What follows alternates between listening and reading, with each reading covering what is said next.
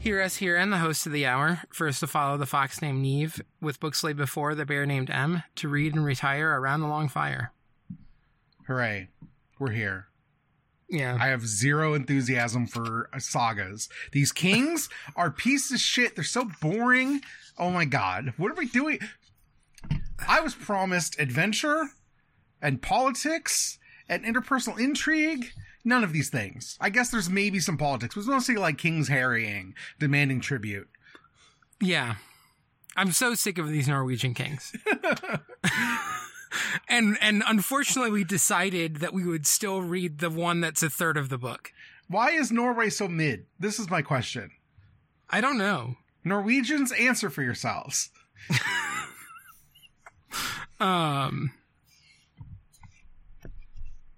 Truly, we didn't know how good we had it with that first, like, I mean, we kind of did, but like that first saga of just a bunch of kings beefing it. Yeah. I wish kings would beef it faster. Oh. There's like a bit in the story where it just turns into a real book. Like there's like narrative and like structure. It's like pages and pages. And I was like, you've turned this into like real modern prose, but it's about characters I don't care about, and it's immediately going to go back to nothing. And I felt like I had been like tricked by history. Yeah. I'm not feeling it. I'm not feeling it. People listening along, I'm sorry. We're just not feeling it. We're just going to endure the next 3 weeks, get through this fucking book, and go read something fun. Yeah. They are over here developing a proto-novel, and Snorri said, I'm going to use it to write about the most boring history ever. Yeah. We could be reading Genji Monogatari. That's a proto-novel about some shit. A guy goes around and fucks a lot of ladies, and they love it. It's a great book. There's been a distinct lack of going around fucking ladies. Yes. I feel like at least some of the previous kings we had to read through did a little bit more of, like, you know, getting up to hijinks like that. Yeah. King Oliver truly just cares about controlling all the land that he thinks should belong to him. Yes.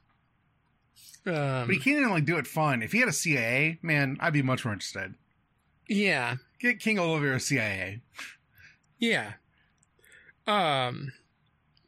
Or if he was, like, doing, like, way more interesting, like, politicking and, like, messing around. But instead he's just, like, getting into wars with other kings. And most of it is them just being like... You want to summarize? We got to talk about whatever. Nut. Whatever. So... a recurring thing throughout this, and so I've forgotten all of the details every time, but King Olafur is going to keep sending people to Iceland being like, hey, can I own you? And the Icelanders are going to keep being like, no, you can't.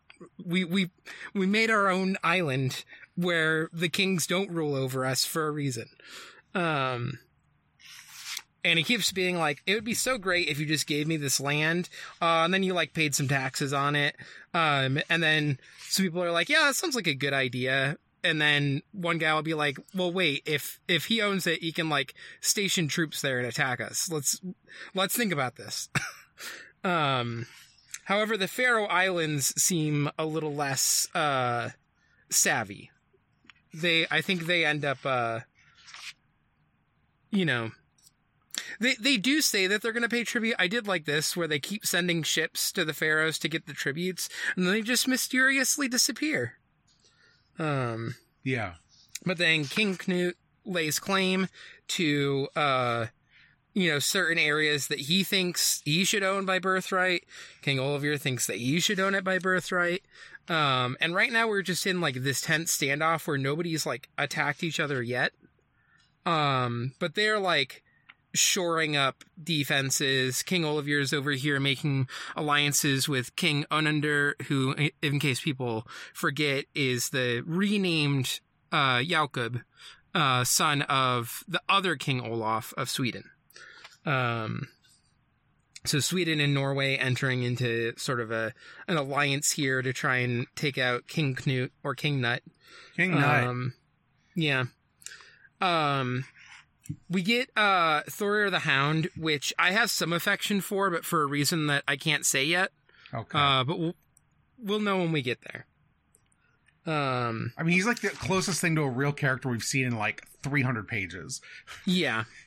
He's got that spear. He's going around. I forget all the stuff happening with him and Carly and Gunstein, because I was so bored with the reading. But a lot happened, and I don't remember much of it. I don't think this is the part where... No, this isn't. Oh, here, the Thorolfr is slain. I like this chapter a bit, where there's like a murder at night where one guy has a like bag put over his head and he's like pushed off into the water. And then when he swims back and like finds where, he was there with, his friend, he finds that his friend's dead. Yeah. And then they blame, Searthur for it. And he's like, why would I do this? I could have just killed him when I was like back home. Why would I do it here in the presence of the Norwegian king? And there's never like they blame him, but there's never like an actual final. We as the reader don't get the actual story of like, this is confirmed or not.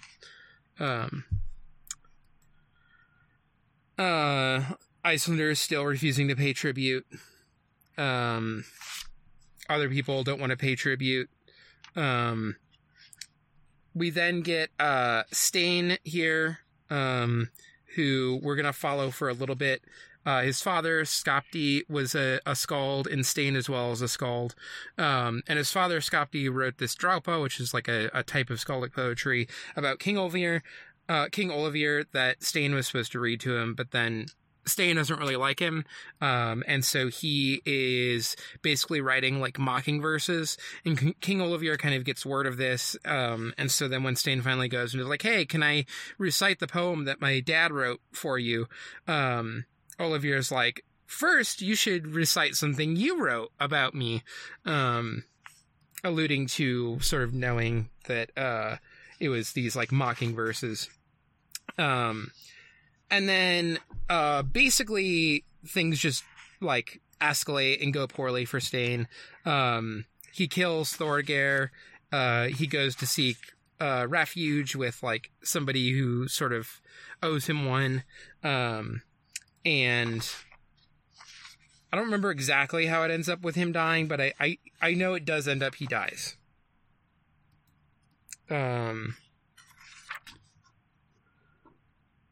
We have a little bit more of Thorir the Hound. Again, my eyes were glazing over. At some point in here, I fell asleep. I was literally reading this at night and in the middle of the day and accidentally took a 2-hour nap. I unfortunately was reading this over my lunch hour. Could not fall asleep. Anyway, yeah, there's just like, there's like some stuff happening here, but none of it I followed that much because I was just getting bored. So should we just get to the one thing that happens? Yeah, the coolest thing that happens. So one, we get like, I don't think he's gonna rise to the level of Killer Hrap, but I think like of all the characters so far, Arnleot is like the one who has the like most chance to be a guy like that. And I know he's going to return in the saga, but I don't remember exactly how. Yeah, but I did spend a good portion of this reading being like, man, what if Killer Hrap was out here just hanging out? It'd be much better. But yeah, there's this like massive mountain of a man named Arnleot Gatlini. And I know there's Thoradir, and then there's a Thorar and there's a Thorir. We got a lot of Thors going on in this chapter.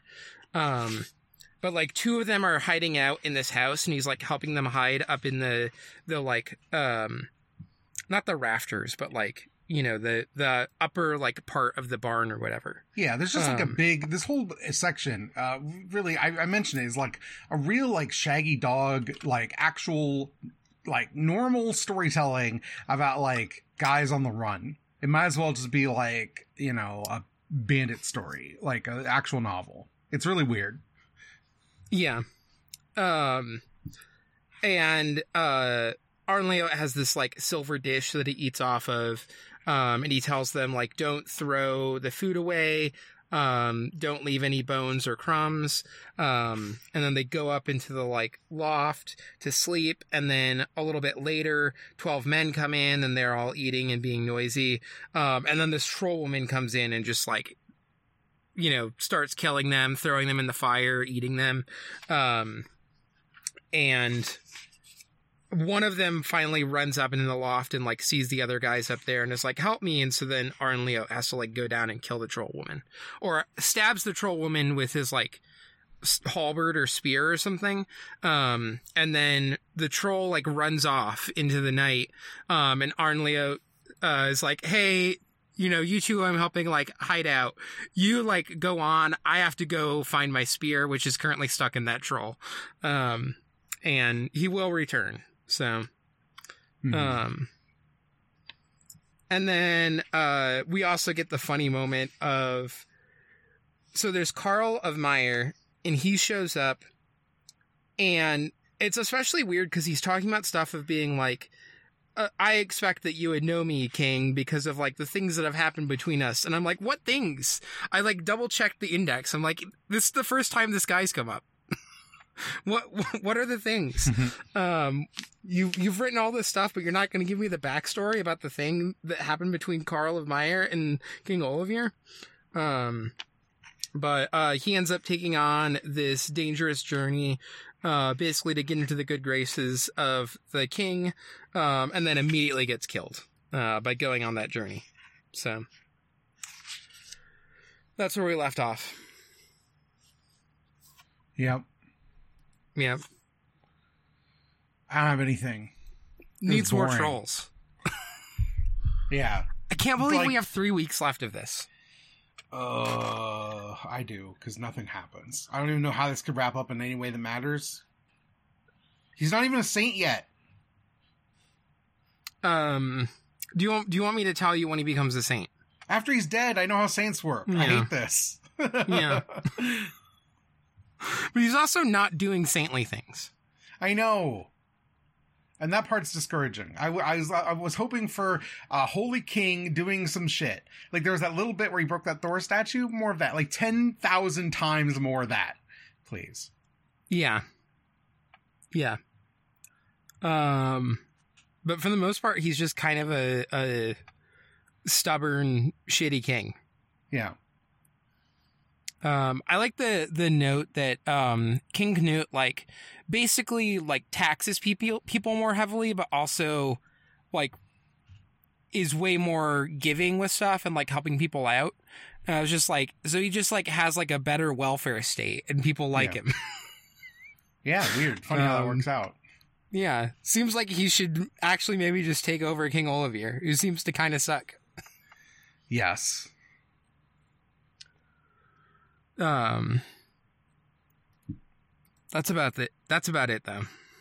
Yeah, let me look up the schedule so I can tell people what we're going to struggle through next week. Actually, we have next week off, so fuck that. Not doing anything. But the week after that, we'll be reading 144 to 179. So please look forward to that. That'll be on September 14th. Never forget, 3 days after 9/11. What were you doing 3 days after 9/11? And then we have 2 more weeks after that. Yeah. 9/11 was on a Tuesday, right? So 3 days after 9/11, you'd be the world's biggest TGIF. Yeah, I guess so. One thing that I don't think a lot of people have this image in their head, but let me see if I can find it. Have you seen the... I don't even know if this is like a Photoshop it was image Tuesday. or whatever. I didn't misremember that from 22 years ago. But yeah, the image of the World Trade Center with the smoke pouring out, and then there's the Mariah Carey glitter poster in the front. No, I don't know this. It's like just such an image that I think about. I'm just gonna like copy this and send it. Okay, you're fine. Anyway, I'm not going to talk about the movie in part because it's been forever since I've seen it, and also Struck Work. Yeah. But Glitter. I've never seen it. This is maybe the most 2001 core image in the entire world. Yeah. Just the compression is the year 2001. Yeah.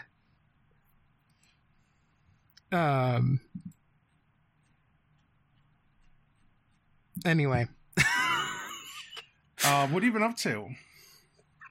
I mean, really just like podcasts, VTuber streams, and reading manga for other podcasts. As I say, you're like all manga all the time now. Yeah. Also, like, my past week was just very busy with, like, Ghost Divers had to be, like, rescheduled for that question bucket. I literally turned it around the night that we recorded it, so that it could be out on the next day. I think that was a good episode. I think that was a good season. If people like Psychopaths, I recommend that season. I thought that question bucket episode was fucking incredible, so people should listen to that. We definitely have a lot of fun with question buckets. It's like become a thing that I just thought genuinely look forward to. The critical discussion was good. I'm not even talking about the part where you do some goofs.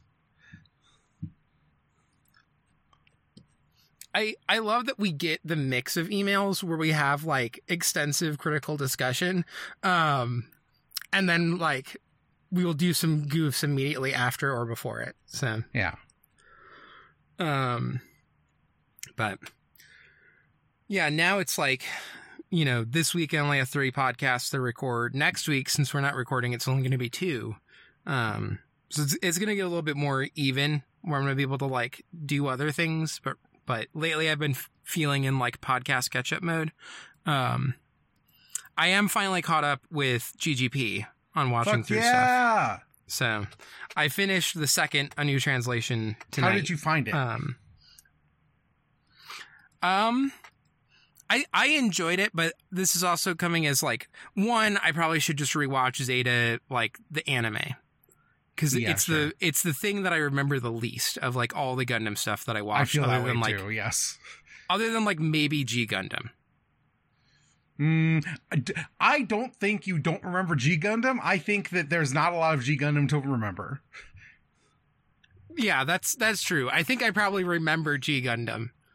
And I don't, there's a lot of Zeta to remember, and I know that I don't remember it. That's really the thing. Yeah. And so I feel like the A New Translation movies have been like part of me was like, oh, maybe I'll watch through these and I'll get like the primer on what's happening politically in Zeta, where I'll like be able to fit in some more of what I do remember. And most of what I do remember is just the relationship stuff, because it's the easier thing to like latch onto when you're watching through it the first time. And also you're not like used to watching Tomino works yet, because I think there's like a certain way that, especially earlier Tomino, that you just have to be like cued into what he's doing. And it's just been all relationships for the New Translation, but I've been enjoying it because I do know that like some of that stuff was the thing that I objected to the most when I first watched it. And it's at least, you were talking about this on the most recent GGP, but it's like interesting seeing Tomino go back and revisit that and like change some of that. So, yeah, I would say overall I've been enjoying it, but it's like not giving me what I was hoping to get, which was give me like a primer on like the basics of what's happening in you know, not just the character stories, but like the political stuff. And I feel like there's so little of that second part. So okay. Anyone who's listening, I apologize for any overtalk, because Neve's internet is fucking terrible tonight. Worse than usual. I don't know why it's doing it again. It's supposed to learn.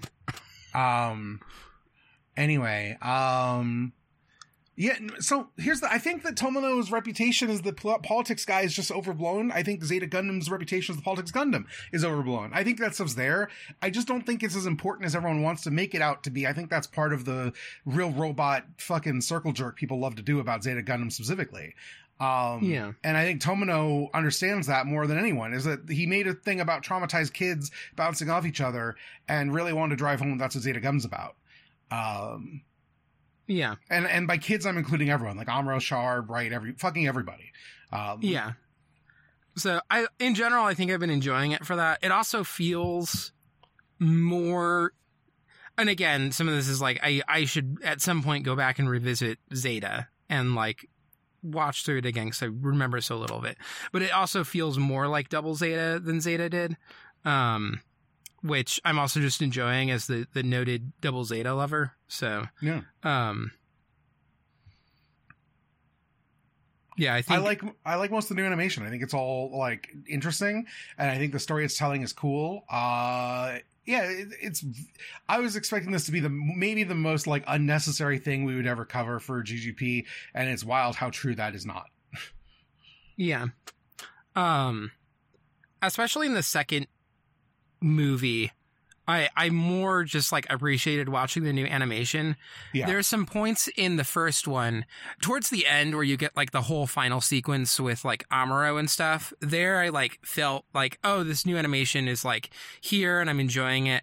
But like some of the stuff in the first movie, especially early on, was clearly just like things to make the different stuff that you're cutting together make sense.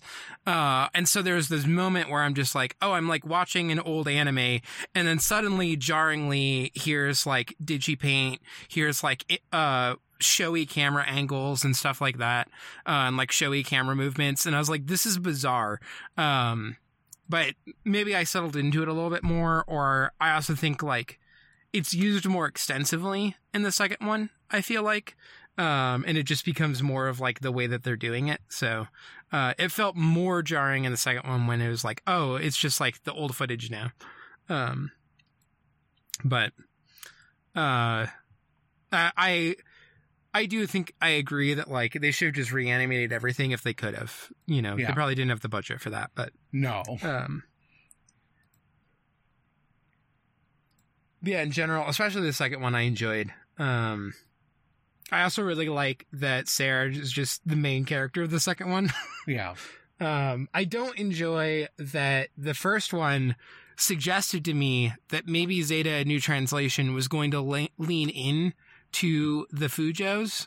And then the second movie just completely tosses that out the window. To be fair, that is maybe the most Fujo scene in all of Gundam to this point is Char and Amuro like meeting in Zeta. Period. Like nothing has come close in all of those stuff we've watched. Yeah. I'm just saying, when you're reincarnated Char Aznavour, you can fix this. That's true. I think the only other Gundam thing I've seen where my Fujo brain can be fully activated is IBO. Okay. There's stuff in there that you can go Fujo about if you want to. Okay. Can't talk about IBO. I don't know shit about IBO. I know. I'm just saying. All right. Gundam Talk is back. Briefly. Yeah, a little bit. Yeah. Not a lot. I'm still debating, like, do I just try to go on the Stargazer one? Because it would just be funny if I did, like, if I just like came in for the seed stuff. Do I try to force myself on? Are you just insisting that you could just dictate that you could be on my podcast? Yeah, I am. Okay. I don't know if that. I mean, you could probably get in because I don't want to talk. Who knows? Maybe it'll be good. It's not Fukuda. It's not Kiriyamato. Like, you know, anything's possible. Yeah. However, I'm a little like, how dare you? I just think I'm special. If you had just asked, it wouldn't be a problem. But presuming I'm affronted, gets my hackles up. I mean, I will say, I think I did ask previously. I don't believe you. Show me proof. Please provide proof. I mean, like, see if I can pull up the group chat. I need a screenshot. Yeah, I need a screenshot. Yeah. I don't think it ever happened. Pixar didn't happen. My thing is, like, Jackson's doing more beach houses for their, like, blockbuster replacement. I would rather do literally anything else in my life than watch more anime right now. So I just am like, nope, no. I'm enjoying Gundam. We're in a good place, but like, you get me watching the movie and talking about the movie, and then I'm not thinking about Gundam again for another week. Yeah. I can talk about video games. You want to talk about Kingdom Hearts? I was talking to Jax about Kingdom Hearts an hour ago. I was like, oh, I need to go and prep for this podcast. We're sitting here talking about fucking Maleficent and Xehanort. What do you know about Kingdom Hearts? Not a ton. Yeah. To be honest. That's all right. I'm like vaguely aware of stuff in it. I have the like slight knowledge from just listening to all the VoIP Lifes about it. Who do you think the Master of Masters is? I could not tell you. Yeah. Okay. That's fine. Yeah.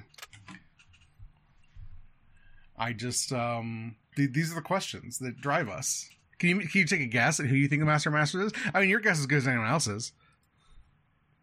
The Master of Masters. Yeah.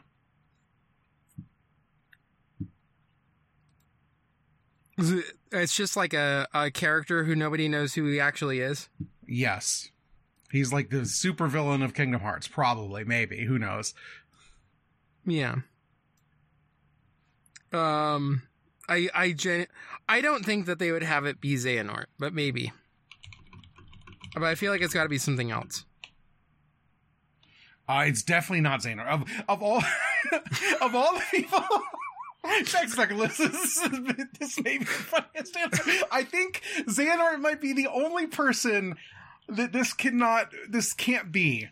I'm gonna send Jackson a message right now. It's really important. Because I need to know from the Kingdom Hearts correspondent, if it's even possible for Xehanort to be the Master of Masters. I'm sorry, having a laugh at your expense. I mean, I did say that I don't think it would be Xehanort. No, it's fine. But yeah.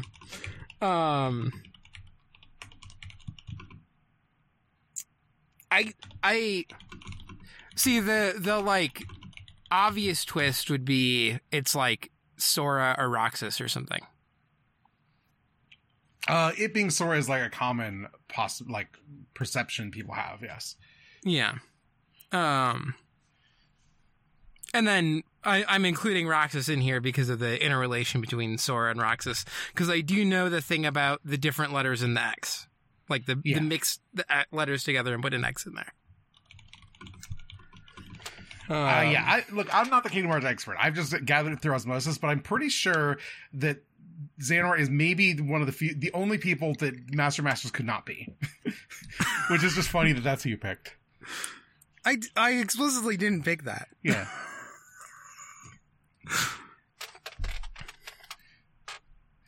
Jackson's not replying to me, so might not have an answer to this. Okay, no. Jackson said no. Okay, maybe the only person is definitely not possible.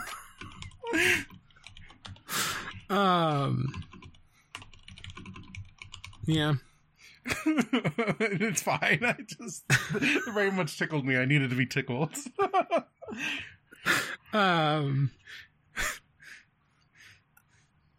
Yeah, truly, my kid still wants to do all of the, like, bonus stuff in Kirby and the Forgotten Lands. Like the like, hard, basically do everything again, but with, like, a hard mode, and you have to do the entire world all at once.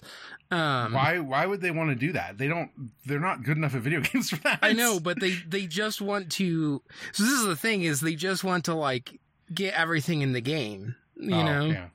And I understand that impulse, but then it means that I have to have conversations being like, do you want to be Kirby or do you want to get this? Because for us to do this, I have to be Kirby. Because especially in this level, like you cannot just do the like laser gun power up the entire time. You very specifically have to use the powers that it wants you to use. In order to get all of the souls so that we can see whatever happens when you get the souls. So, I'm really looking forward to like being done with Kirby, but yeah, I mean, I like that game, but I didn't even do all the hard stuff because I was like, I don't want to play this again. I had a good time. I'm done putting this away. Yeah. But I mean, now my kid just really loves Kirby. So yeah, that's fair. Get a different Kirby game. There's plenty of Kirby games. I know. That's probably the 2DS. Did they play but... like Planet Robobot or something? I mean, it's also a thing of like, there are those other Kirby games that we can play. Like we were doing Kirby Dream Land 3 or whatever. Yeah. You know, there's Kirby that we already have access to. And yeah, there's some other Kirby stuff that we can do. But yeah, my kid is so gamer moded right now. Most of the time we like set up a YouTube kid thing, like channel, because they were just going to like regular YouTube on the TV and watching people play Mario games.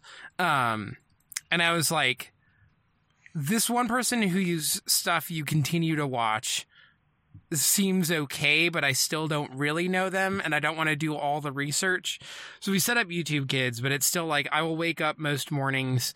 And if they are already up, they will be like watching just because now it's the YouTube Kids. It's just like, you know, no dialogue, just gameplay of like people doing Mario Party games or whatever.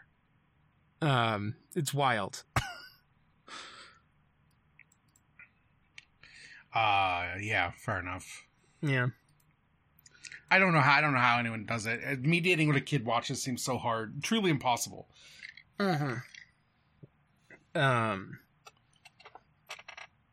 It's also the thing of like, if we like, you know, put the remote where they can't find it or whatever, then they will just come into our bedroom when we're trying to sleep and be like, where's the remote and stuff. So it's a real catch-22. Yeah, fair enough. But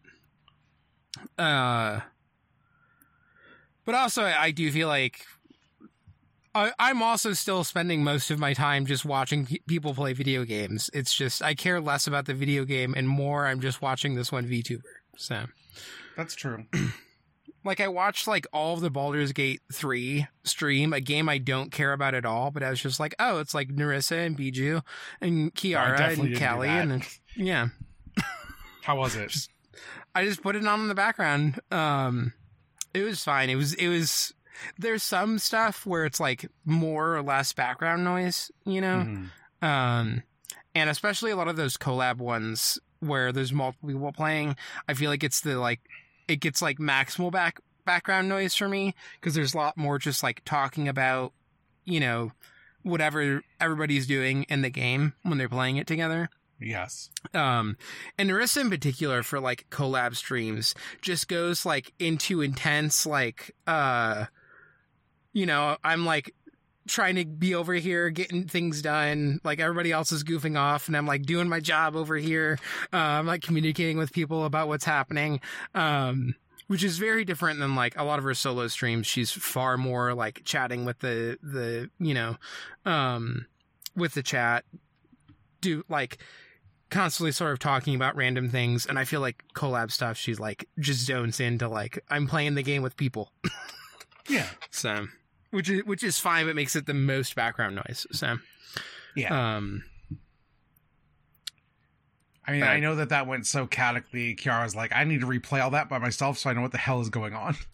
Yeah, there was, I think the one part, which was early on in the stream, but I just found it very funny, is there was, what is it, Asterion? That like, that one character? The white-haired guy that sucks, yes. Yeah.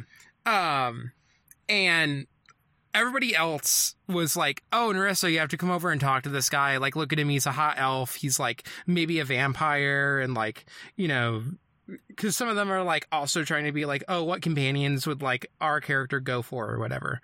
And so Narissa went over and was just like, I hate this guy. He's so annoying. I want to punch him in the face. Like, why did you all think that I would like him? And they're like, well, aren't you like into evil guys? And she's like, assholes and evil guys are very different. So I enjoyed that bit. I basically say something very similar to this on VoIP Life, which is not out yet, so no one's heard it. But I was listening to it when I was editing it, and I do go in on, I just don't find Smarm attractive. That's not the same thing. I love an evil man. I do. Yeah. But this sort of like dripping sarcasm is just so gross to me. It's just like repellent. Yeah. You need your evil guy to be like really charming. You know? Yeah. Jared Billy Zane. Yeah. Yeah. Also just like I don't think that Char's like is evil guy, but is like for a lot of Gundam like the villain. And just knowing that Narissa like really likes Char is like this is what you need to understand about when she's talking about her like taste in men, is that she really likes Char.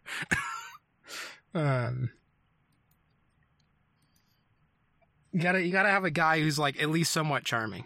Yeah. Even though even if Char has never fucked in his life. Imagining a world in which the like legendary Gundam comes out and Char's just got a fucking Star-Lord voice the entire time. Oh. It'd be so bad. It would be bad. I don't think that movie's ever happening, thank God. So they can't threaten me with what doesn't exist. Yeah.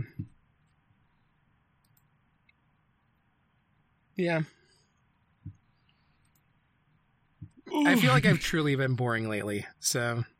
It's fine. All I've got is video game shit, and it's not interesting to you, and that's fine. That's totally legal, you know? Yeah. We've gone half an hour. We could just call it. We could go home. We could go to bed right now. We're not going to. Neither of us are going to, but we could. Yeah. I will say, you were tweeting earlier about truly not caring about the PS2, which was just wild to me. I mean, I know this about you, but it's still wild to me. I just missed it, right? Like, so, like, 2000, I was in high school from 2001 to 2004. My high school was only 3 years, not 4 years. Don't ask me why. But it also coincided with like not close to the poorest I've ever been, right? Like regularly we just like not have internet gets shut off, electricity gets shut off, or like we're living in an apartment, but like it's a struggle because my mom had a intense gambling addiction and no sense of responsibility, and she was the only one providing for the house because like my dad was gone, blah, blah, blah, whatever. And so I could get one thing in 2001. I got a GameCube because of course I got a GameCube. I care about Nintendo. I've always cared about Nintendo. And I liked my GameCube a lot, but I didn't get a PS2, and I didn't have money to get to PS2. And then I got to college, and my my roommate had a PS2, and that's when I played Final Fantasy X. So that's like 2005, 2004 into 2005. I played Final Fantasy X, and then I watched him play Final Fantasy X too, and we just kind of like did that together that entire year. Flunked out of college. We both didn't go to class. We both like flunked out, got academic probation. I went back, and he did not. Like I bought, and then so I went back, and the year I went back, my big ex, who was a year younger than me, so didn't go to college that year, was in college finally.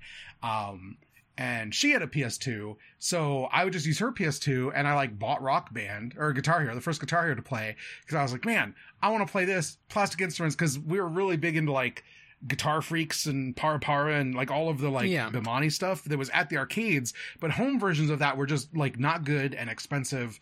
And so just getting a guitar game that like had songs you wanted to listen to and was like fun to play, a miracle, fucking miracle. And so I bought that even though I didn't have a PS2. So then that happens, college happens. I don't get to go back to college because I was just fucking flat broke at that point.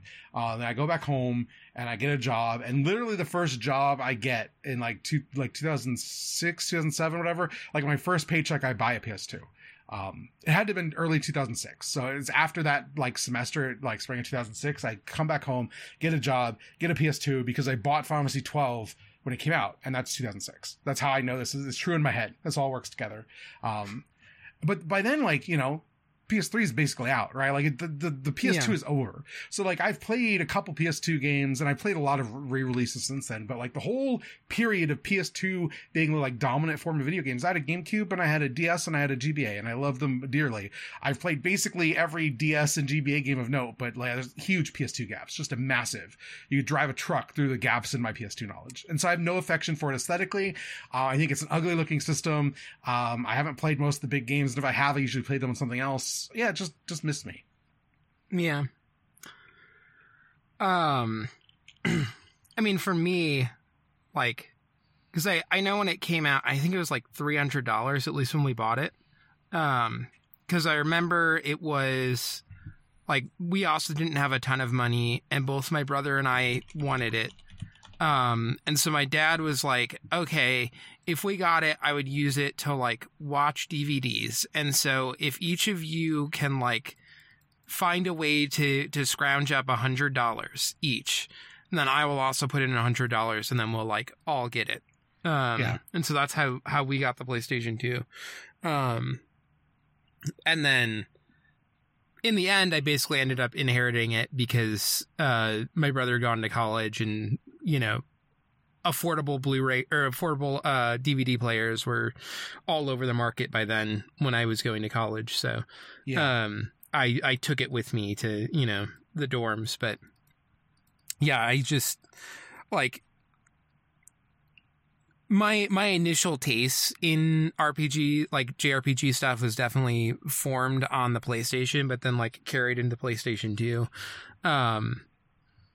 Probably the best piece of games writing I ever did was about the game Tulip, which is not a great game, but I just have like a lot of feelings about. Mm-hmm. I do recommend that people play Tulip. I think it's like worth checking out.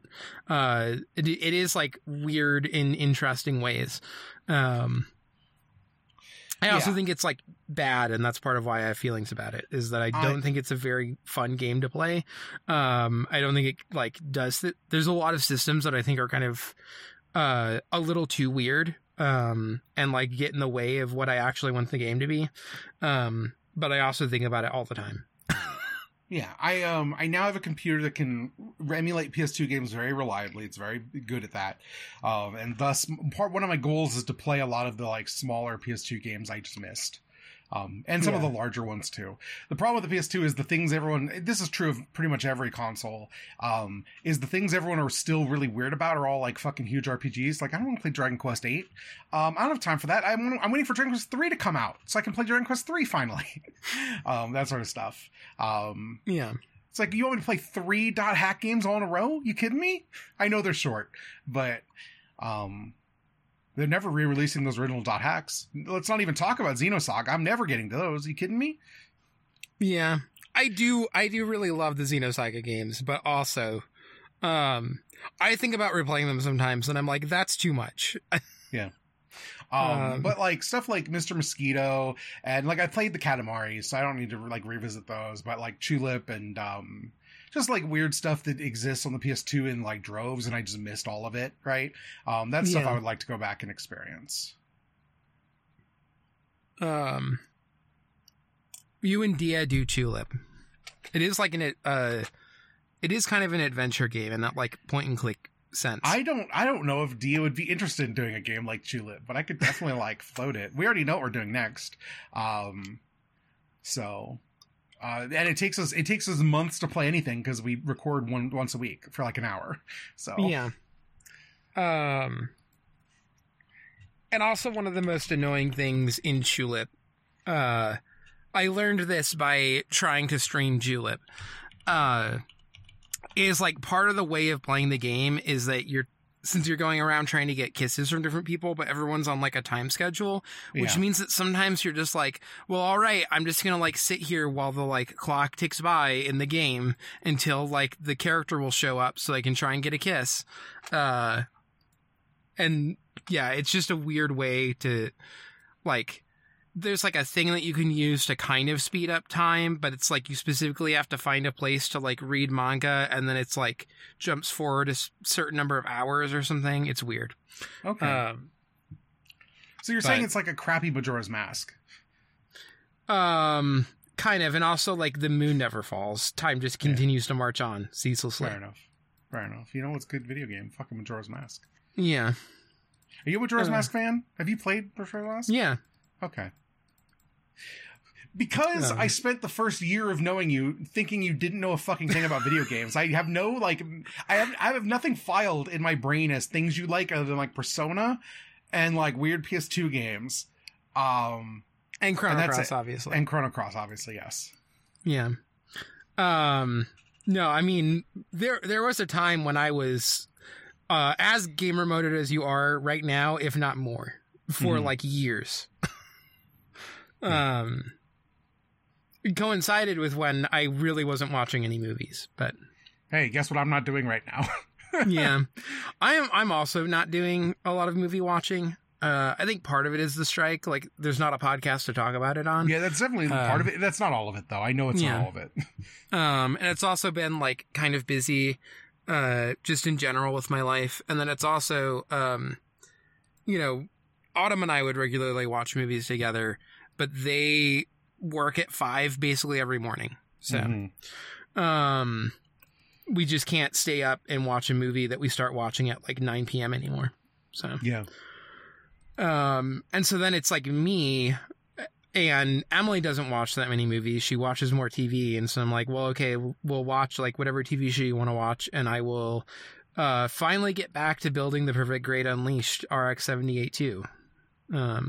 Which I finally finished the skeleton, and I'm like, I've been building this one for so long, I just need to knock an HG out. So I'm doing the Jar Jar because I love Kiara Soon so much. Yeah. And it was funny that I was like, oh, I'll do this. I only have like an hour tonight. We'll see how far I get. And I did like the torso and the head. Yeah. I was like, this is so much faster than a Perfect Grade. I knew it was going to be, but still.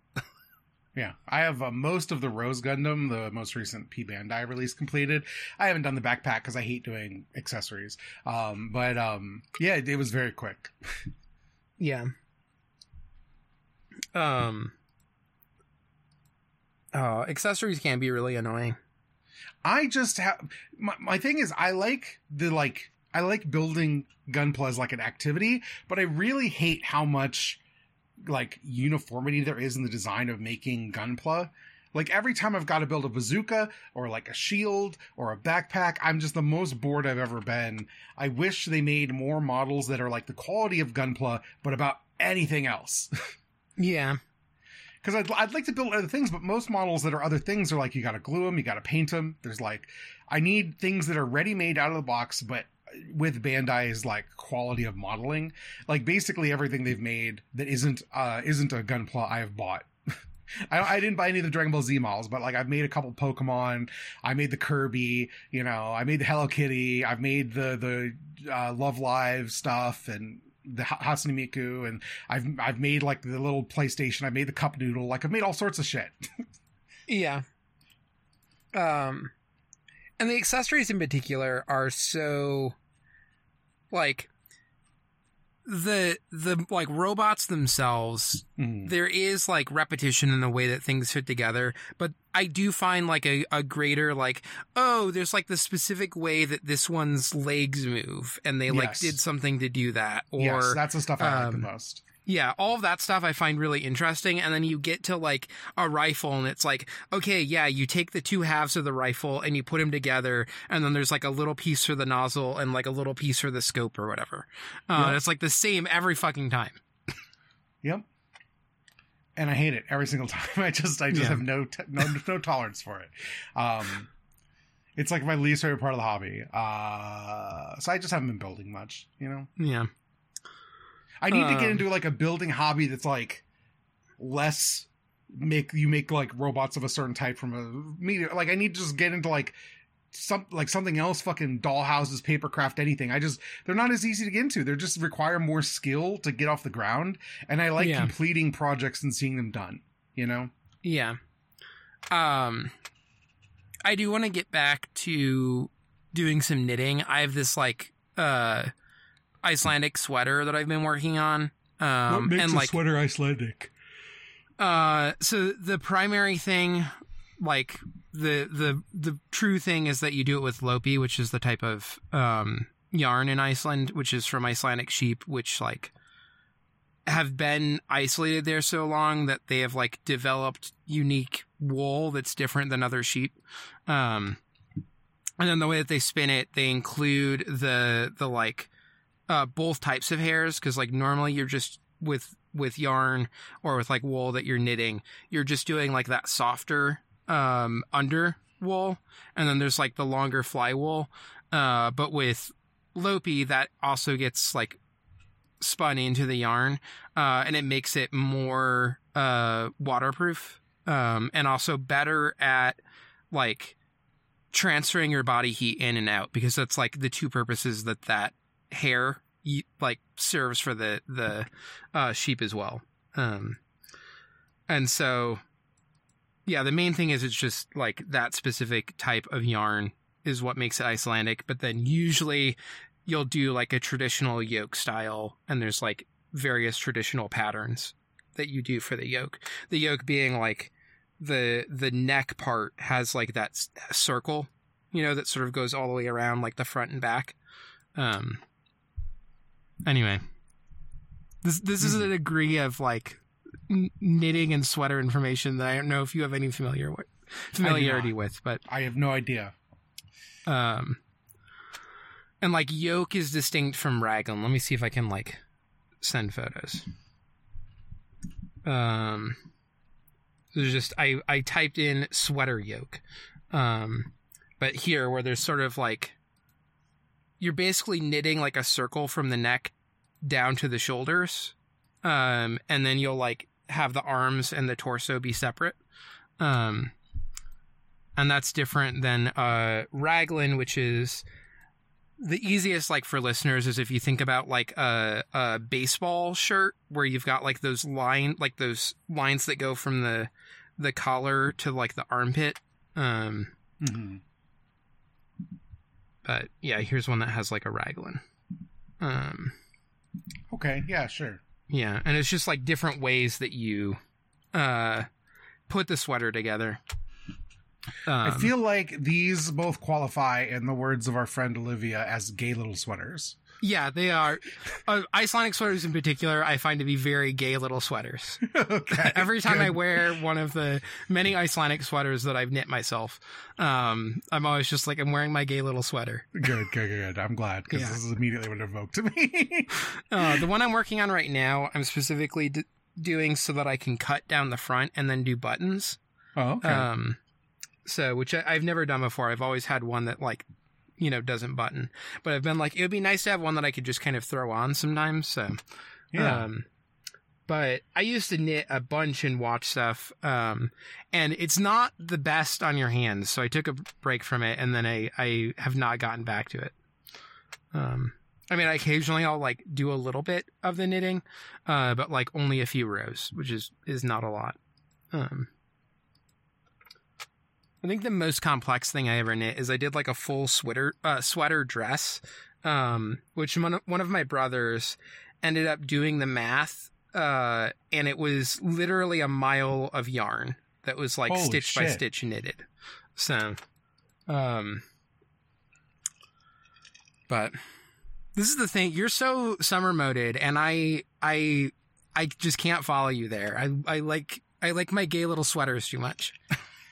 The pools, summer's the pool and watermelons. Like, you know, you can't beat either of those things. They're just perfect. I did make vangibat tonight, which is, you know, it's like the pinnacle of summer to me. I don't know what that is. It's like a Indian fried rice that has eggplant, and then usually I do like shishitos, but you can do other peppers in it. And it's specifically like I make it when like eggplants and like good peppers are in season and I like can get them. And then I cook this. So to me, it's like such a summer dish because it's like the produce has to be there for me to do this. Okay. This has been my gazpacho summer. Gotten really into gazpacho. Yeah. Also the really good tomatoes. I'm enjoying that as well. I will regularly, like during the week, I'll just cut like slices of tomato, do that little drizzle of olive oil, some flaky salt, and just eat that. And that's my snack. Yeah. But beyond that, it's, especially right now, it's so fucking hot in Chicago, at least. It's been very hot here this week. We've actually been pretty cool, but it's gotten very hot just last week. Yeah, it was like nice like a week or two ago. Yeah. You know, by my standards, it was nice.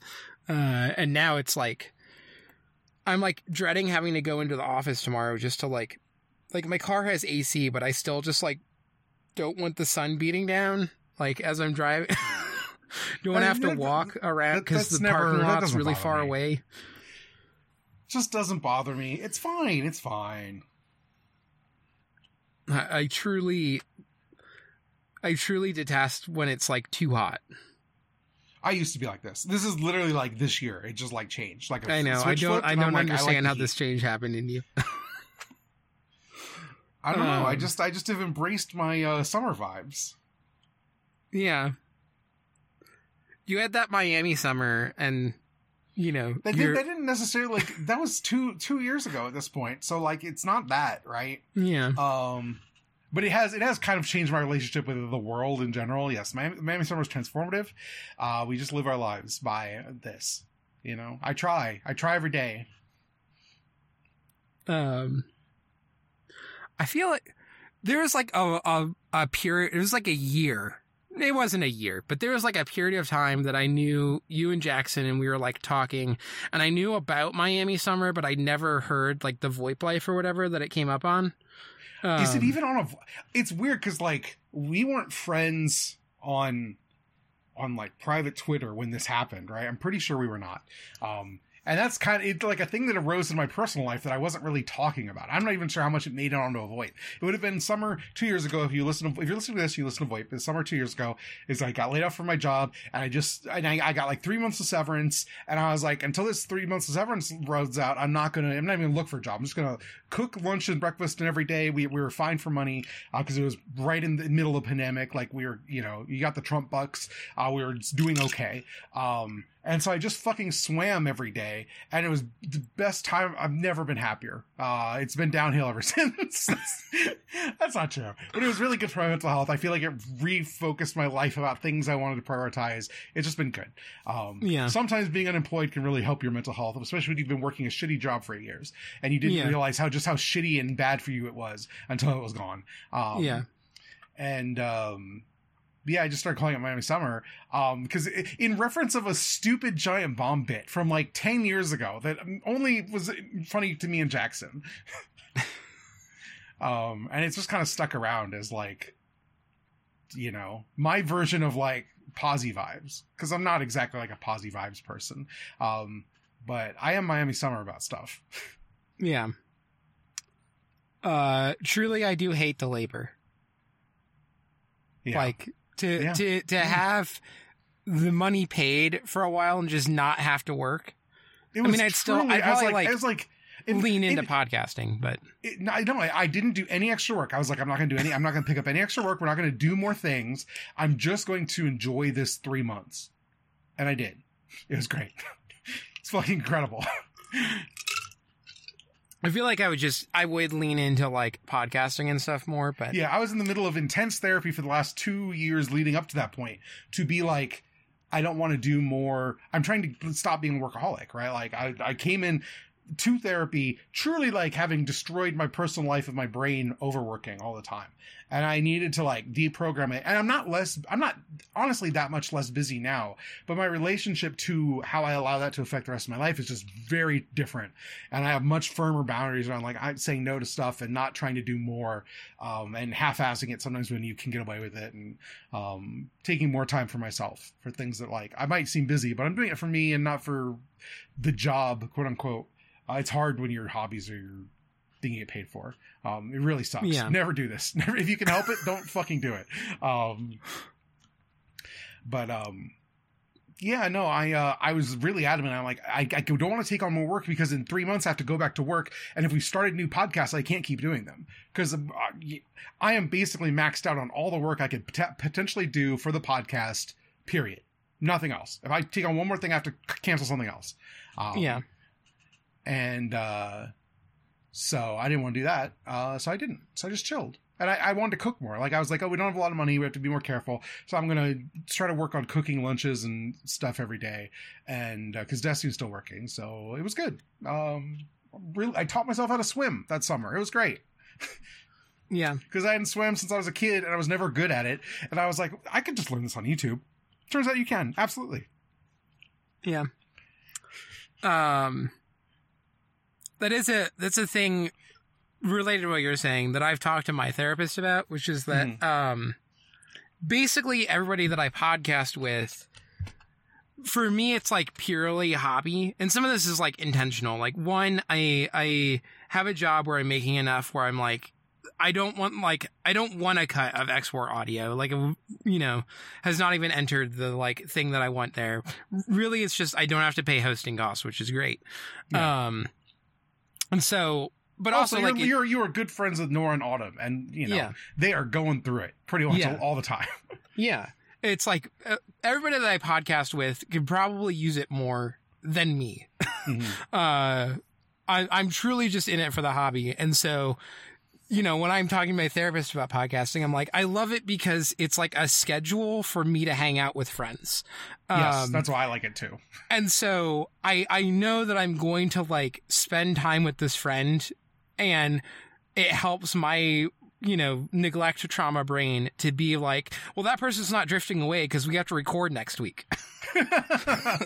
I'm not quite as codependent about it as you are. Yeah. But I do like it because left on devices, like, we're like, you and me are in a chat with like other hosts that we podcast with, and we're always talking about like just business shit all the time, just like how you doing every day, this sort of stuff. But for most people in my life, I see them on Twitter, but I don't engage one-on-one with anybody unless there's like a good reason to.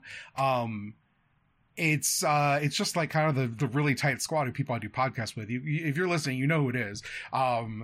You know, Jackson and the Blakes and you and Molly. And I talk to Dia literally every day. And that's about it. In terms of people I'm like constantly one-on-one having conversations with. And everyone else I'd love to see. I wish I could hang out with more, but I'm not social. I'm like truly, genuinely, I know people there's a big pushback of like, introverts versus extroverts is a myth. It's not how people work. I promise you, I'm an introvert.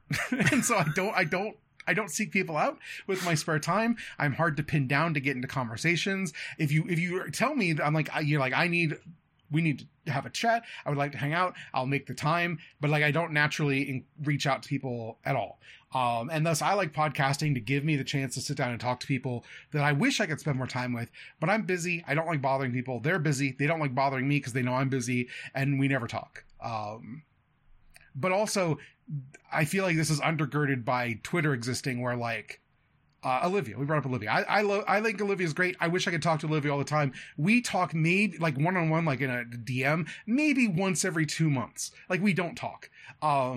But I know what Olivia's doing every day because I see her on social media, and she sees me on social media. Like, we're interacting, and that's enough for me. Like, that counts in my brain. Like, the people I'm close to, I know what they're doing. This is why, like, people going to co-host is weird, because like people don't post about how their day job is on co-host in the same way. No one's talking about the dinner they made or what they're doing while they're at the laundromat, or like some weird guy they saw in traffic on co-host in the same way. This is the thing Twitter was really good at, and it's undergirded the fact that I don't make small talk with my friends because I kind of know what they're doing all the time because I pay attention to the feed they put out. I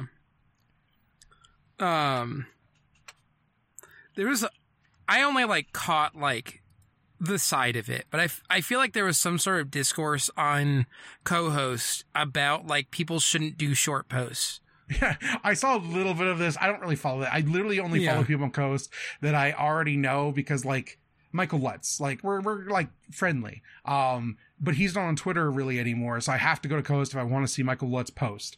And I do. I think Michael's fun. I like the things he's got to say. He's also like a veteran shit poster, and I can only get those on co-host, so that's where I go. Yeah. But yeah, co-host is the most like I support the idea of it. Yes. I'm like really glad it exists. I wish that I was more of a co-host person. But also I will like look at it and see some like really huge post that someone made, and I'll like read like a third of it and be like, I don't care enough about this to read all of it, and then I'll scroll and then I'll see it again because someone again. Fucking yes. Then I'm like, I can't do this. I can't. Yeah.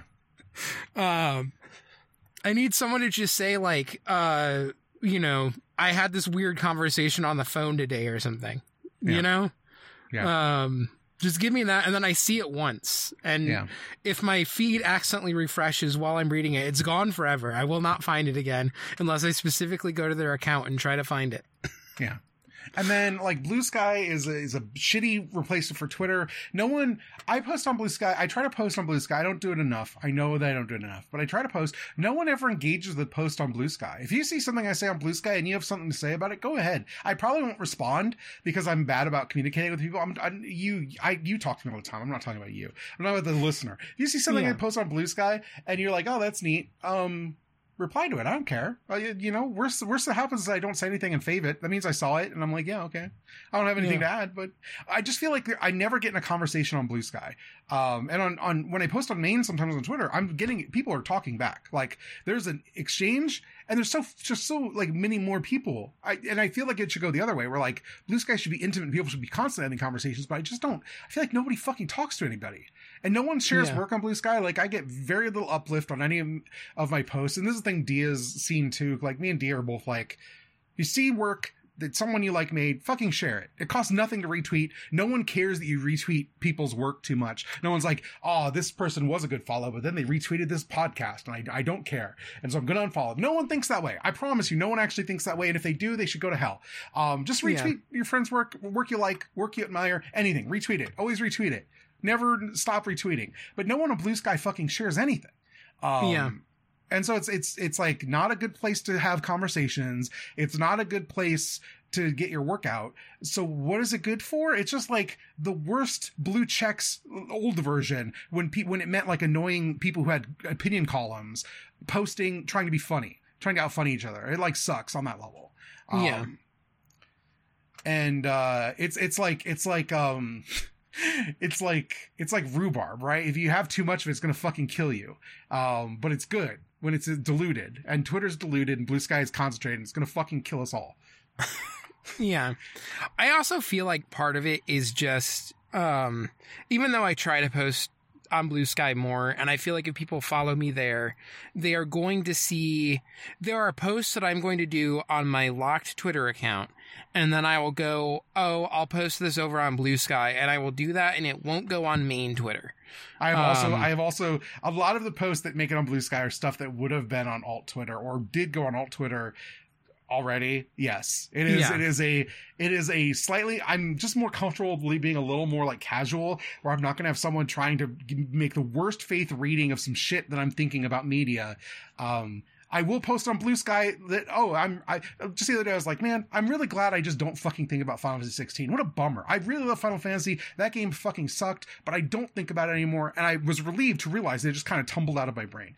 And if I put that on Twitter, on main Twitter, someone would bad faith quote tweet it and it would blow up on the fucking Final Fantasy weirdos who get mad about everything. And instead on Blue Sky, someone was like, yeah, like I liked it, but it was really thin. And I was like, yeah, I faved those tweets and we just kind of had a conversation. That was it. It was normal. Yeah. People can be normal. Be normal. Yeah. And I mean, it's also a thing of like, I don't think that my turf harasser is on Blue Sky right now. Yeah. I know that she is on Twitter. I have her blocked. I have to occasionally think about, let me make sure that like I can't find some evidence of another like alt account that she made. Yeah.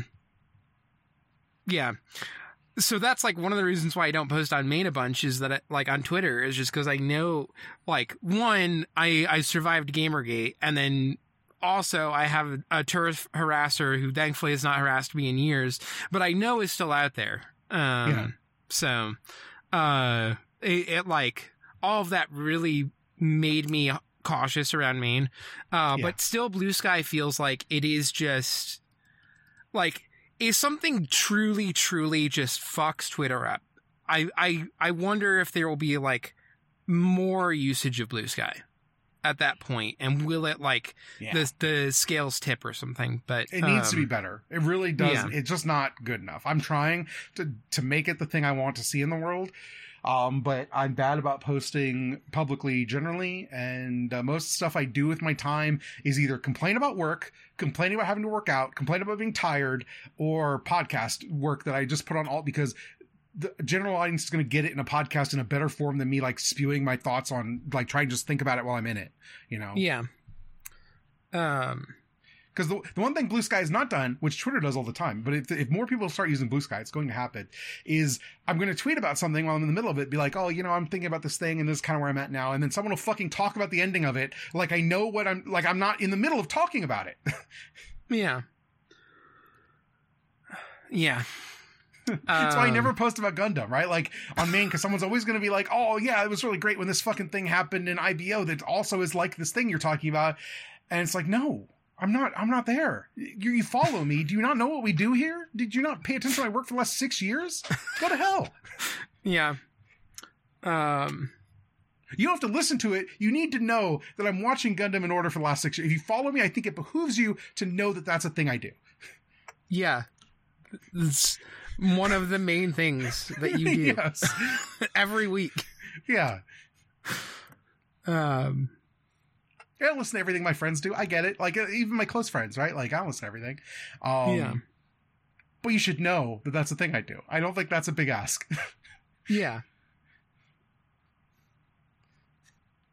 It's like, people should know that I really like Nana. Yes. It should be obvious. Because if you had to tell them every time, you die. It'd take too long. It'd take 10,000 years. Because it already takes 10 years to talk about Nana, apparently, if you all the time. Anyway. Listen to Ghost Divers, where we're going to start reading through Nana. Yeah. Let's do plugs. Let's get the hell out of here. I'm tired. I gotta go to bed so I can drive into work tomorrow. You can follow me at FoxMomNia on Twitter, co-host, Blue Sky, AniList, Letterboxd, which I'm not really using right now, for strike reasons, just personally. Also the whole I haven't been watching a lot of movies thing. I think if I'm on a thing, I'm FoxMomNia, but yeah. And listen to my podcast, Ghost Divers. I think the Psychopath season we just did was really good. If people have seen IBO, I think our IBO season was really good. Utena is also the big season that I'm like, people should check that one out. Because also they should watch Utena. It's a great anime. And yeah, we're going to read through the Nana manga. We are recording the intro episode and the first discussion episode this weekend. So last weekend, unless you already did that math in your head. Yeah, last weekend. When people are hearing this. Yeah. Yeah. And then go listen to Ornate Stairwells, which is currently the non-homophobia zone, where we are reading through Ikoku Nikki currently. So another manga. Or go listen to Pondering Puton, where we are currently reading through Karate High School, another manga. Yeah. You can find me on Twitter at EM_being. You can find me on Coast and Blue Sky at some variations of that. Either take out the underscore or make it a dash, whatever. You'll figure it out. You can find my podcast at abnormalmapping.com. This goes out on Wednesday. Let's look at the calendar. Today, the day this comes out will also be the day Abnormal Mapping comes out. Probably. It might already be out. I don't know. It depends on when I get it edited on Mega Man Legends. That game is fucking... You probably listen to Abnormal Mapping and you know about Mega Man Legends. Fucking incredible. One of the greatest games of the PlayStation. And the PlayStation's got a killer's row of games. Yeah, I'm so mad that I didn't play this until now. Because it would have been one of my favorite games ever. Absolutely. And if you need to go to youtube.com and type in Dia Lucina, and you need to watch me and Dia play Flower, Sun, and Rain, which we started to do. You can listen, so you can watch us play Space Quest 1 through 5 if you really want, and that's fine. You should really watch us play Gabriel Knight 2, one of the greatest games, and now we're playing Flower, Sun, and Rain, and it's just, that first episode was one of my favorite things I've done in some time, so I'm looking forward to doing more. Episode 2 should already be up by the time you're listening to this. It'll be great. And I have other podcasts, but you probably know about them. Don't worry about it. Yeah. Thank you so much for listening. I hope you liked whatever the fuck this was. Kind of a VoIP of its own. Yeah. Just gonna put Bela Lugosi's dead, at the end of this. I'm not. I'd have to download it. I don't want to. So. I mean, I could just upload it when I upload my audio. No, it's too much work. I'm not going to. Okay. I like our little meandering Icelandic song. It's a good song. Yeah. Anyway, thank you so much for listening. Until next time, we are out of the podcast. And then we are out of the podcast.